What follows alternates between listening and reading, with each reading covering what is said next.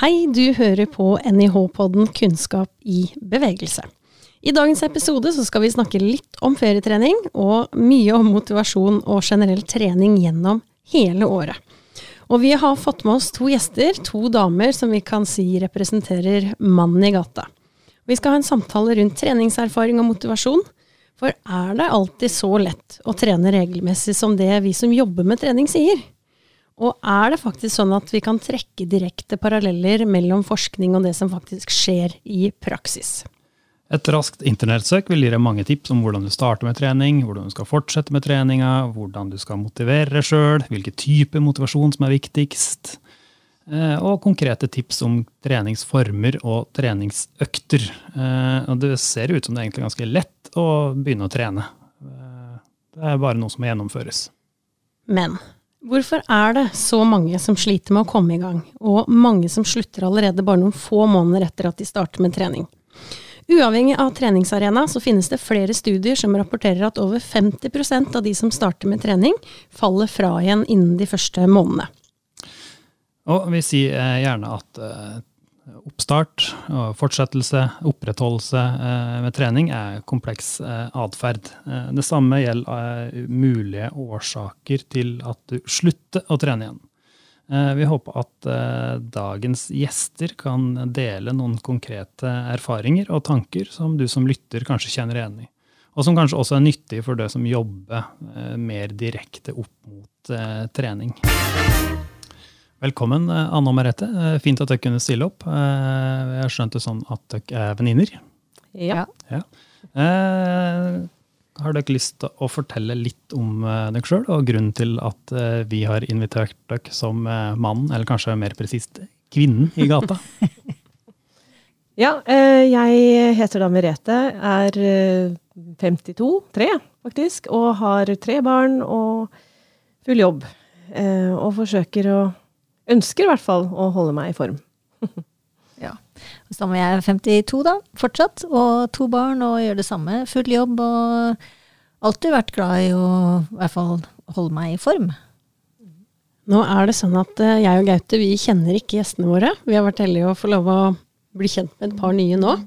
Så vi vet ikke så mye, og dere lytterne skal også få lov å vite litt mer. Når begynte dere med trening? Altså, jeg trente aktivt svømming i mange år når jeg var barn, fra jeg var 8 til 15. Og så fotball til 19. Men etter det så har det vært mer sånn sats og den type ting da. Ikke konkurranseidrett i det hele tatt. Og så har det vært litt opp og ned. Veldig periodevis. Ja, samme her. Jeg trente jo mye håndball fra sånn 13 13 år, og til jeg var 16, kjørte en del slalom, og så, ja, bare vanlige bevegelser, og liksom, ja, også trent en del på sånne treningsstudioer og sånt, opp igjennom da. Jeg tenker at svaret deres kanskje er ganske opplagt, men jeg må jo spørre allikevel, siden dere begge to har, virker det som en aktiv idrettsbakgrunn fra barndom og ungdomsåret. Hva skjedde? Nei, når jeg var ferdig med den svømmingen, det var veldig intensivt, for allerede da så trente vi jo 4-5 ganger i uka, pluss stevner nesten hver helg, eller annen hver helg, jeg husker ikke helt, ja. Jeg var helt kvalm av klor i lukt i mange år etterpå, og det vet jeg flere andre som var, så jeg var veldig, veldig glad for å slutte da. Og det var nok fordi det kanskje ikke var en indre motivasjon som drev meg, men det var bare alle jeg kjente fortsatte jo med det, så jeg ble der ikke fordi jeg syntes det var så gøy, men også er det, ja. Så akkurat den form for trening har jeg nesten ikke gjort siden. Ja, jeg har jo ikke trent sånn som deg med det, da har det vært mer sånn å være med en del av idrettsmiljøet der hvor vi bodde. Og så ble eldre, og da ble egentlig det organiserte som de gjorde sammen med venner, vi gikk jo hvert til vårt. Mange, og da ble det naturlig egentlig at det ble slutt på det også. Altså. Så da ble det mer sånn individuelt. Ja. Det er vel ikke utypiske fortellinger det. De siste tallene viser vel at 96% av norske barn er innom den organiserte idretten. Det er jo relativt ekstreme tall. Veldig vanskelig å vokse veldig mye mer enn det. Men Det jo ganske langt unna når du med en gang du begynner å bli 15-16. Det mange årsaker til det. Vi trenger ikke snakke så veldig mye om det i dag. Men egentlig et spørsmål til dere når jeg og Kristina sitter og snakker, så vi ganske sånn opptatt av å skille trening fra fysisk aktivitet og mosjon og aktivitet og så videre. Hva tenker dere da? Nei, jeg var egentlig ikke klar over at det var så stort skille, for å si det sånn. Så fra mitt perspektiv, da, som mannen i gata, så jeg har jo perioder hvor jeg trener mer regelmessig, hvis det det man legger i den betydningen. Men det viktigste for meg jo å holde meg i form, og jeg går jo rundt da og sier i perioder at jeg trener 3 ganger i uka eller 4 ganger i uka, men nå blir jeg litt usikker på om jeg gjør det, eller om jeg bare holder meg, om jeg bare fysisk aktiv. Det blir jeg også. Hva driver vi med egentlig, Merete? Veldig usikker. Det et eksempel på at når forskere skal prøve å formidle ting, så gjør vi det faktisk unødvendig vanskelig.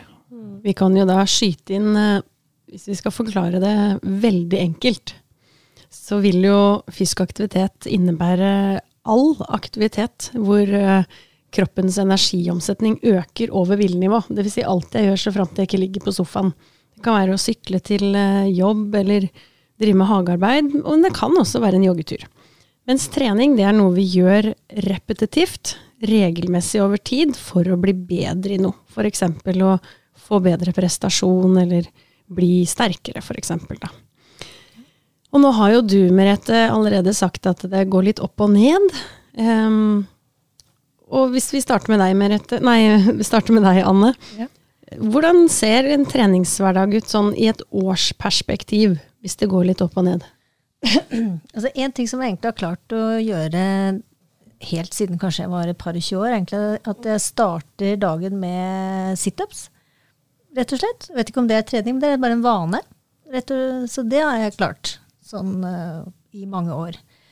Ellers så det vel, jeg driver jo ikke med sånn trening som dere har definert det som nå da, men det jo mer ut og gå turer. Jeg har hatt perioder hvor jeg løper en del, vært innom yoga og den type ting. Ja. Så, men noe fast mønster det ikke altså. Men også, ikke sant, å gå på fjellet, gå på langrenn, ja. Ganske vanlig, tror jeg.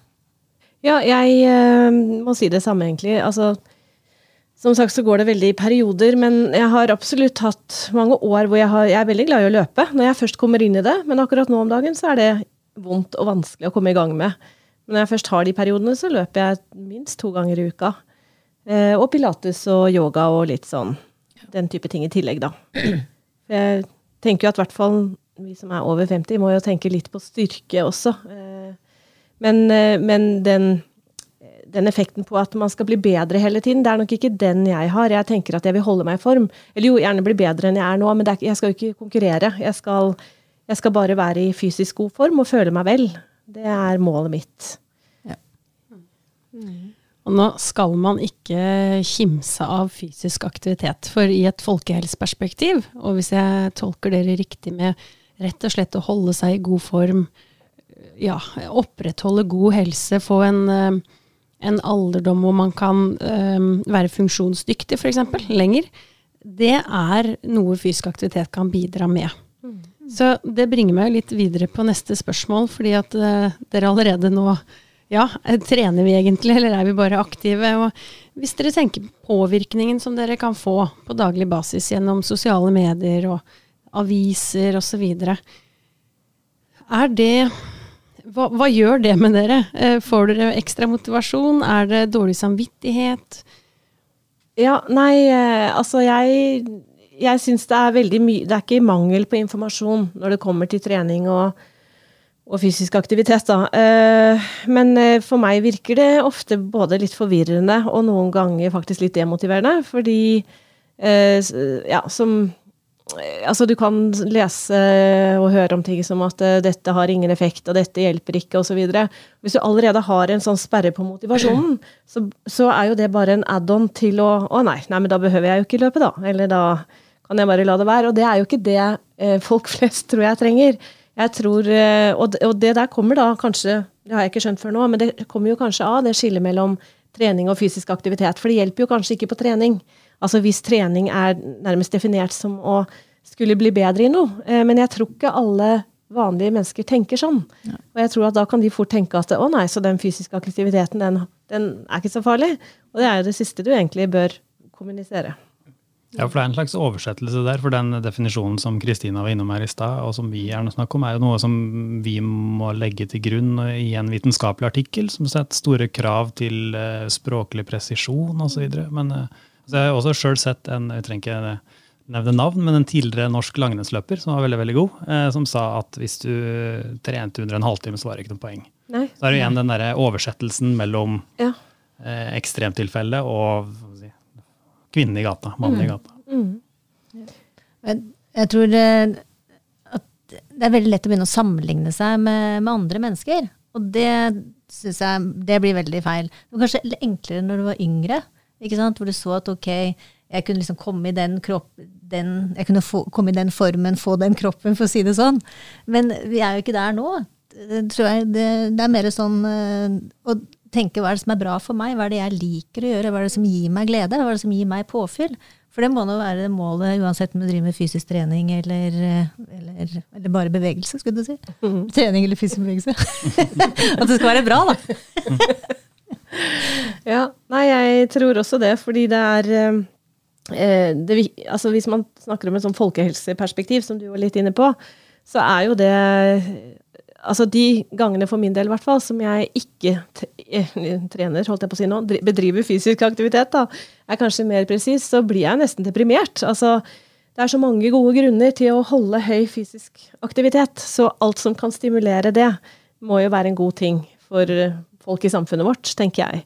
Og da det noe av det der å få ned mestringsfølelsen, altså for det gir faktisk også kanskje en knekk i mestringsfølelsen, det der med at hvis du ikke gjør sånn, så det ikke bra nok, eller da spiller det ikke noen rolle. Altså hvis du først sliter med å motivere deg, så bør du heller lokkes og leies og lures ut. Og da på en måte alt, og egentlig så vet vi jo alle at alt bedre enn å ligge på sofaen, men jeg tror det viktig å ikke komme med signaler som tilsier det motsatte allikevel da. Jeg skal prøve å fatte meg i korthet, men jeg har jo spesielt en erfaring som reiv litt i mitt folkehelsehjerte en gang i tida, og det var at jeg kom i prat med en dame som trente på et treningssenter, eller hadde meldt seg inn.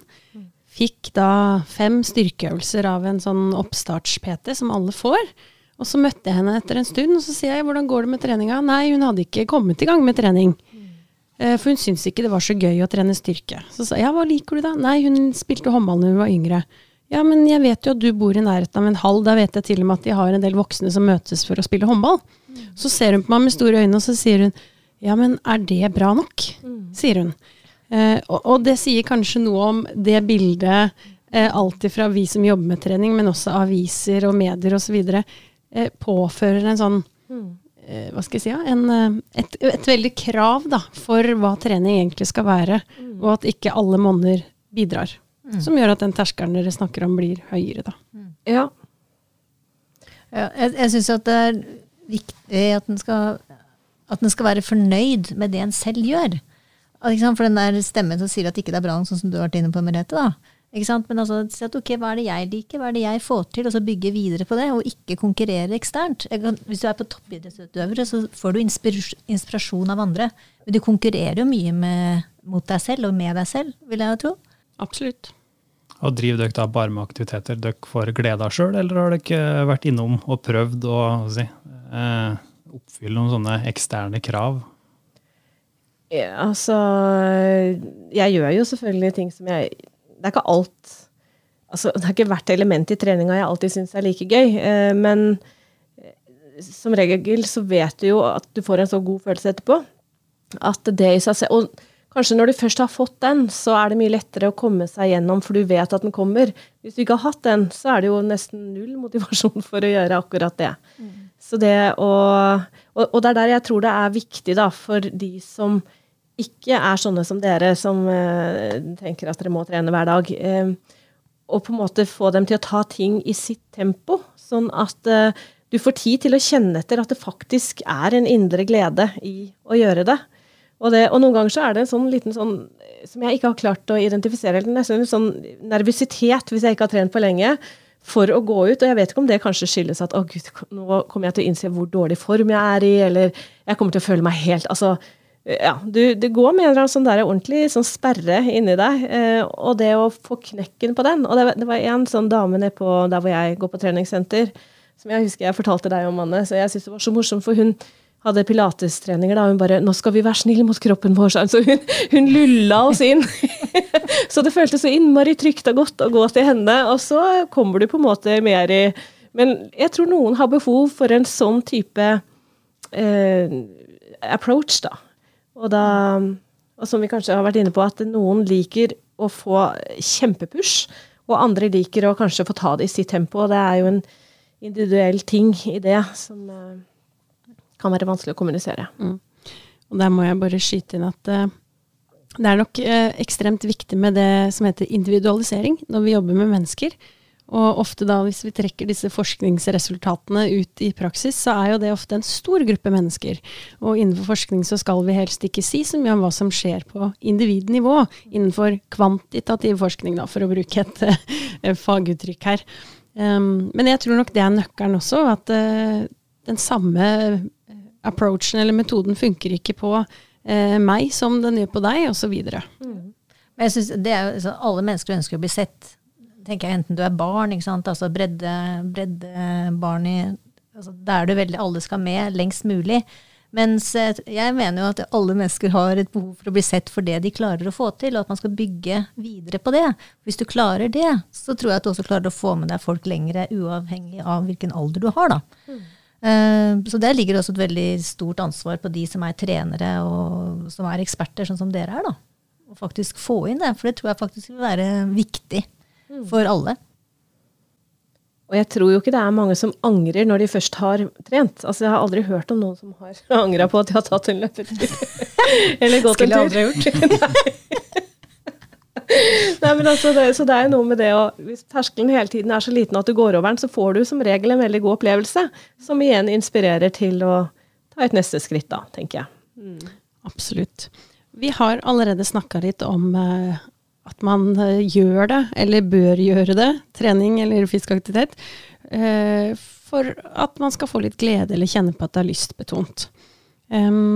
Og da har jeg lyst til å spørre dere, hva ønsker dere å få ut av fysisk aktivitet? Hva slags følelser ønsker dere at det skal bringe hos dere?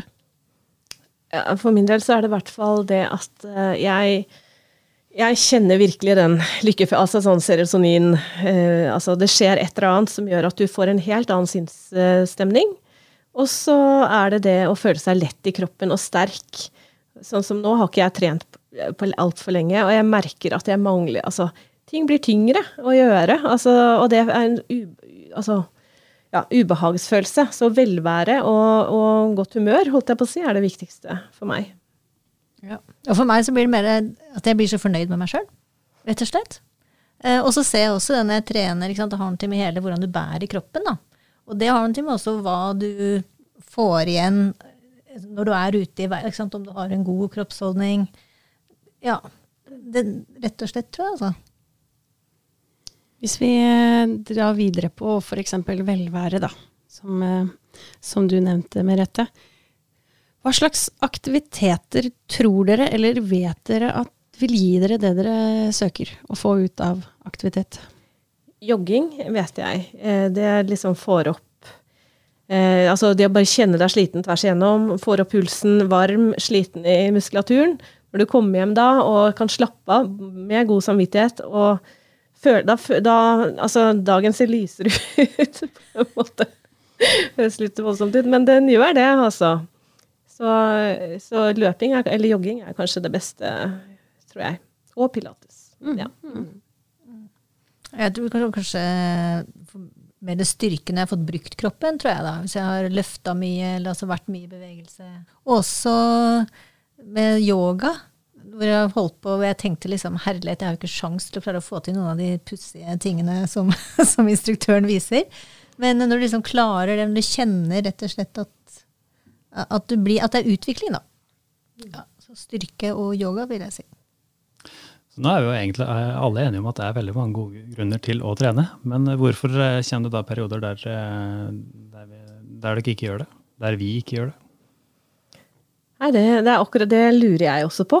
Men jeg tror noe av det er det jeg nevnte i stad, at jeg kan få en sånn der nervøsitet nesten, om jeg ikke mestrer, eller hvor behagelig blir dette, og at det bare blir vondt, det er kanskje noe av det du tenker. Og så er det jo en ond sirkel også. Når man ikke har trent, så blir man faktisk litt slappere, og så blir man latere, og så går man heller og spiser en kjeks i kjøleskapet, og så blir det enda verre.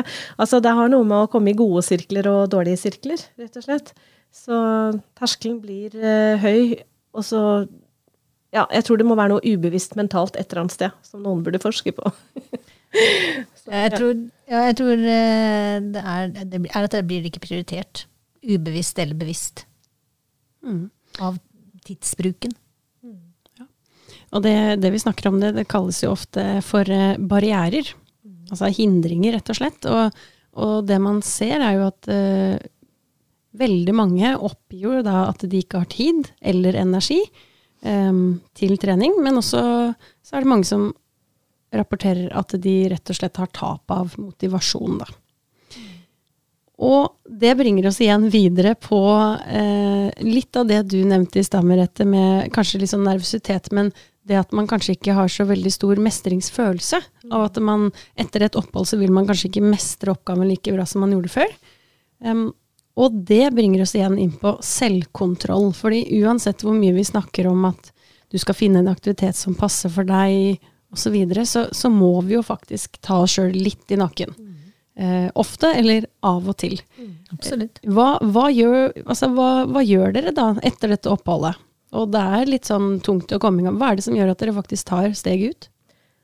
For min del så kan det være at jeg bare bestemmer meg for at du skal gå en tur hver dag, du skal sykle til jobben hver dag, du skal gjøre sånne helt enkle aktiviteter som pusher litt formen kanskje, eller i hvert fall gjør at jeg kjenner det på kroppen, selv om jeg ikke har lyst, fordi jeg vet at det er bra etterpå. Og det funker til dels.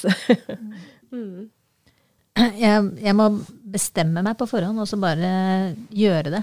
Altså når jeg sier at ok, da skal jeg ut og løpe i morgen 5:15 da, som er en periode hvor jeg driver med det, da må jeg stå opp og gjøre det.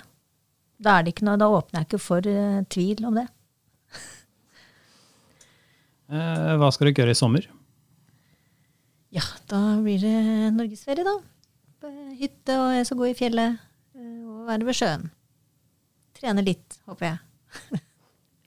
Ja, vi håper jeg skal til Vestlandet. Vi har ikke klart å konkludere enda, men det er fjell og fjorder som er ønsket da. Og da, vi er veldig glad, en hel familie som er veldig glad i å gå turer i fjellet. Så sånn sett så blir det jo litt fysisk aktivitet eller trening, alt ettersom. Ja. Og jeg må jo nå bare skyte inn, fordi at vi kanskje nå overfor lytterne har snakket veldig svart-hvitt om hva er trening og hva er fysisk aktivitet. Og da må jeg bare understreke at trening er ikke nødvendigvis bare for å bli bedre. Det kan være at du ønsker å opprettholde formen din eller helsa også, men det er litt mer det at vi gjør det regelmessig over lengre tid. Så det blir egentlig mer, kall det nesten en treningsvane da. Ja, sagt veldig enkelt. Så hvis dere da tenker ferie, aktivitet, altså gå turer i fjell og gjøre litt ting som man kanskje ikke alltid får til å gjøre i hverdagen, hva skjer når dere kommer hjem? Er det da rett inn i en ny treningsrutine, eller slapper man av? Jeg ser ikke noen sammenheng der. Nei. Nei, egentlig ikke. Men ofte så har man jo litt overskudd da, etter en sommerferie, og da kan man jo fort dra med seg den en stund inn i høsten. Så er det bare å legge til rette for at det vedvarer. For syns dere det er lettere å få til trening når det er ferie og man har bedre tid? Eller er det da lettere å slappe av fordi man har ferie? Nei, det første for min del i hvert fall. Ja. Vi nå. Og det må jeg si, det lærte jeg av en venninne av meg som er personlig trener og har trener hver dag. Og så var vi på ferie og besøkte henne, og så var hun ute og trente, og så sa jeg at det skal jeg begynne med når jeg kommer hjem. Og så sa hun, ja, men Anne, det er nå du har ferie, hvorfor ikke nå? For det er nå du har tid. Og da var jeg ute og løp dagen etter, altså. Det er veldig bra.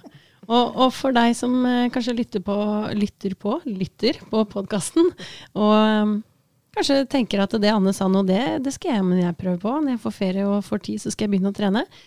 Da har du faktisk tid i ferie nå til å lage deg en liten plan. Hva skal jeg gjøre når jeg kommer hjem? Hvordan skal jeg klare å videreføre det her? Og så kan det være lurt å ha tenkt godt igjennom både hva slags hindringer eller barrierer kommer jeg kanskje til å møte på? Hva gjør jeg når de kommer? Og hvis det faktisk skjer at jeg hopper av treninga igjen, hvordan skal jeg komme i gang? Fordi ikke fortvil. Altså, det aldri for sent å starte igjen, selv om det skjer noen opphold. Nå har vi også snakket om hva som din egen feil, men det noe sånn større kontekst, samfunnsmessig forhold eller et eller annet utenfor deg selv, det mener jeg kunne gjort det enklere? Jeg synes man kunne fokusert litt mer. Altså, man skriver veldig mye om trening i avisene, som litt sånn, kanskje mynta litt mer på de som allerede der. Kanskje de som faktisk trenger den informasjonen minst også. Og kanskje man kunne liksom snakket litt mer om det med fysisk aktivitet og mental helse og alt det gjør for deg da. Komme med litt sånn motiverende innspill på den måten. For jeg tror det undervurdert. Og underkommunisert, antageligvis også, hvor enkelt det kan gjøres. Da. Vi skal gå mot avslutning. Hva deres beste tips, hvis dere trekker ut noe fra de periodene hvor dere trener regelmessig? Hva deres beste tips til lytterne der ute? Finne kanskje det minste. Jeg hadde en sånn minste runde som jeg tenkte at hvis jeg blir i dårlig form, så skal jeg i hvert fall alltid falle. Sånn sikkerhetsnett nesten. Men jeg tenkte at for det noen ganger så kan man pushe seg så hardt at det slår tilbake. Men da landet jeg alltid der igjen, og så bygde jeg meg opp igjen. Jeg vet ikke om det lett å forstå hva jeg mente med det, men å ha en sånn fast rute, eller en fast rutine som du kan falle tilbake på, som liksom basic. Ja. Og så finne ut hva du egentlig liker. Ikke sant? Det sånn at du liker, sånn som hvis du driver med håndball, da, ikke sant? Med ball, liksom, finne ut det et sted jeg kan drive og holde på med det. Kanskje spørre seg selv først hva som litt morsomt, da. Jeg tror det utrolig viktig at man synes ting morsomt. Om nå sier du at det gøy å løpe, jeg vet ikke. det jo deilig etterpå og sånn, men ta utgangspunkt i det. Ja, apropos litt sånn større kontekst, som du faktisk spurte om i sted, så jeg spilte litt damebasket oppe på Kjelsås, og det var jo helt sånn, det falt jeg også ut av da, dessverre, men det varte jo i noen år, og det jo helt fantastisk med sånne arenaer. Altså, da var vi jo 20 som regel, eller kanskje litt færre, men voksne damer som møttes 1 til 2 ganger i uka og trente, og det finnes fortsatt, men det skulle vært mye mer av det. Jeg tror man kunne tilrettelagt flere gymsaler og så videre for den type balltrening da. Eller plukke opp rør og prøve å finne ut om det noen saler i nærheten også da, tenker jeg. Ja. Som man kan leie. For vi skal også ta litt ansvar for det selv, tenker jeg. Absolutt. Men nå ble jeg helt ivrig, for at det som forsvinner litt når man blir eldre, den naturlige leken og den moro som barn har. Ikke sant? Så blir det liksom sånn, nå sitter vi her og pluss 50, ikke sant? Og liksom vi skal ut og jogge og liksom der. Men ikke sant? Det å faktisk ha det litt gøy. Ja, det veldig viktig. Det tror jeg utrolig viktig, og det prater man jo heller ikke så veldig mye om. Men det var det jeg mente med den basketen. Ja, det var jo en lek. Ja, det akkurat det. Og plutselig så var den bare dukket opp, og jeg bare, herregud, det skulle vært, de har blitt så gode, det basketlaget nå, så de på en måte, og de har det. Så, men sånne type ting kunne man, og du kan gjerne si at en og en, men det blir for vanskelig å både begynne å finne masse folk, og så finne altså, jeg tror kanskje det hadde vært lettere hvis man hadde gjort det i regi av noe litt større da. Kanskje idrettslag kan ha det, ikke sant? Ha tilbud også. Ja. Og nå har vi jo faktisk en del rapporter, og det viser jo det du egentlig sier, eller kanskje savner. Fordi siden 80-90-tallet, da, når treningssentrene kom med sitt inntog, så har det skjedd et skifte i den voksne populasjonen. Ja. Hvor på 80-90-tallet så trente største delen av den voksne norske populasjonen i organiserte idrettslag. Og nå det flest på treningssenter, så der har det på en måte skjedd et skille da. Men min påstand at jeg tror at det vanskelig som et menneskelig natur å klare å opprettholde egen motivasjon hele tiden. for å klare å vedlikeholde det, det tror jeg vanskelig for de fleste, altså. Og hvis da, som vi snakket om i sted, hva ønsker man å få ut av å være aktiv? Hvis en av de tingene at jeg ønsker å være sosial, eller kanskje få nye venner, eller finne på noe med vennene mine, så kan jo det å finne et idrettslag eller en klubb være en idé da. For ikke å snakke om, inn i ferietid, barn ekstremt aktive. Vi kan gjøre det så enkelt som hvis du ber 10-åringen din om å si at nå den neste halvtimen så skal mamma gjøre akkurat det du gjør, så kan det hende at den 10-åringen synes det gøy, og du kommer til å bli fryktelig sliten. Og vi voksne, apropos leke og gøy, vi kan også fortsatt leke sisten, eller boksen går. Og det også aktivitet. Det ikke så farlig hva vi gjør, bare vi bruker kanskje mest beina, og kjenner at hjertet slår, og pusten må vi hive etter. Da tar vi faktisk en liten sommerferie, men vi tilbake 18. august med flere spennende episoder. Du kan gjerne abonnere og følge podcasten. Da får du alltid varsel når vi slipper en ny episode. Takk for i dag, og god sommer. Og takk for at dere kom, Anne og Merete. Takk.